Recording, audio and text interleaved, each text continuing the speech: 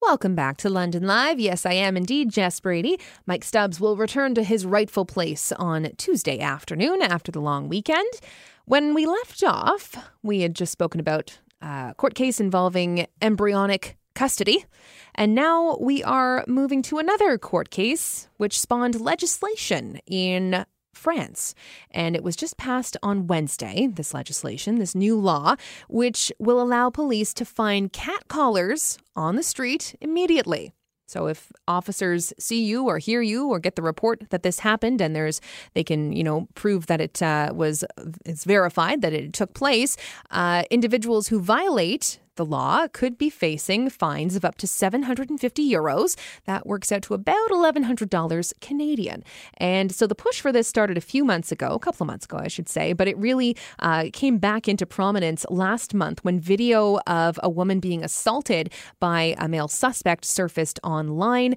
She apparently was the victim of catcalling. This gentleman, well, I shouldn't call him a gentleman. Gentleman wouldn't do that.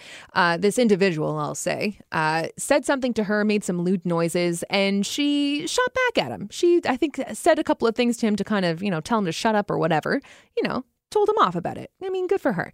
But then this guy comes over and punches her. It's all captured on CCTV from like a cafe or something in Paris. So that really sparked the debate again, stoked the flames of discussion, which is always a good thing for these types of issues. We want to be talking about them, get them out there. And the lawmakers, like I said, on Wednesday passed this law that now allows for fines to be issued when someone is caught catcalling.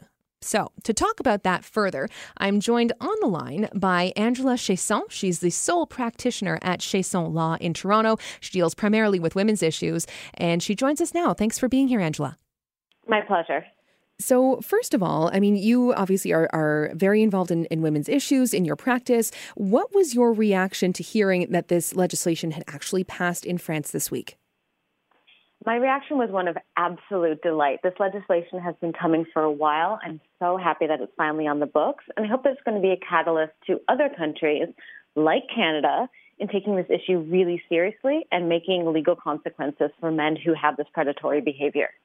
It's interesting that you mentioned Canada there very, very clearly as a nation that should be taking notice of this. So in your opinion, then, we definitely need legislation like this.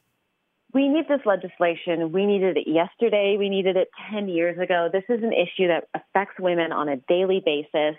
And if we're going to take equality and safety of women as a serious issue in this country, we need to take equality and safety everywhere, including and especially on the streets. It's interesting because one of the, I guess, facets of this story and that helped lead to this legislation passing was a video that surfaced of a young woman who was accosted in the street. And when she kind of spoke back against the aggressor, he punched her. The video evidence is there. Like you can see it on the CCTV footage. Yeah. And it really stunned a lot of people.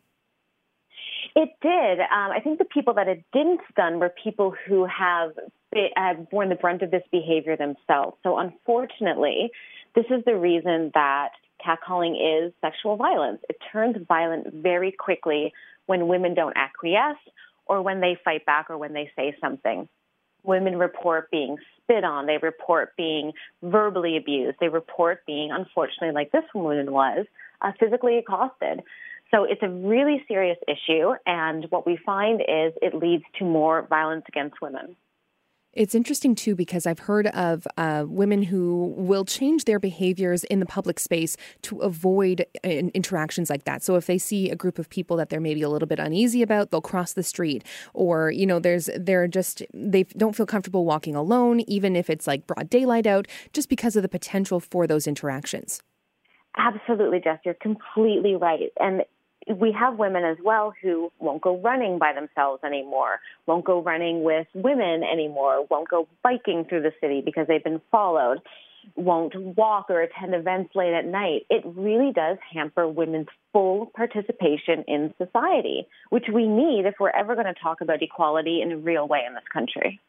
So then if we are to move forward with possible legislation, as they have in France, with consequences, there's a monetary component. Cops can hand out tickets on the street. I think it equates to about $1,100 Canadian. So that's certainly hefty. But I guess there will be people who kind of question the balance between freedom of expression on the street and the rights of someone not to be harassed. And it would be about finding that balance, I suppose, eh? Absolutely. And I think that the legislation would have to be worded in a way that addressed those freedom of expression concerns. But what we know and what the law already tells us is that you don't have a carte blanche right to freedom of expression. It has limits. It always has. The classic example is yelling fire in a crowded theater. We don't let people just say whatever they want when that becomes an issue of abuse, when it becomes an issue of harassment, or when it becomes an issue of hate speech. So we've always had those limits. And in my view, this legislation, which I hope Canada will adopt, is perfectly appropriate.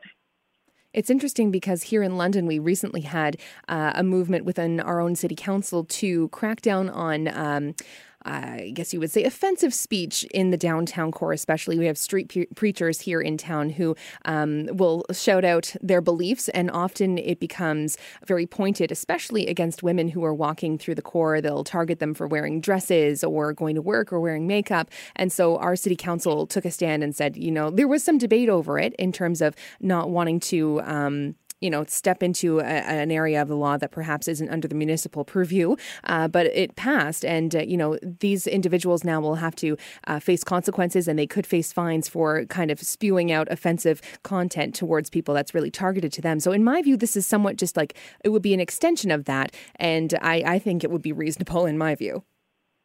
An extension of it, but also different in that these street preachers are targeting not just women, and they're not just targeting them with sexualized or violent language. So right. I think that legislation is really important. This legislation that would curb catcalling, just as important, if not more. Very true. Well, Angela, thank you so much for taking the time to talk with us this morning, or rather this afternoon, about your views on this, and we really appreciate it. I appreciate it too. Thank you. Okay, we need to take a quick break. When we come back, we're going to talk about pool safety, but another aspect of it. We all know that I'm a big stickler for pool safety, water safety, but this time we're talking perhaps legal ramifications to having a very lovely backyard pool. All that coming up on 980 CFPL.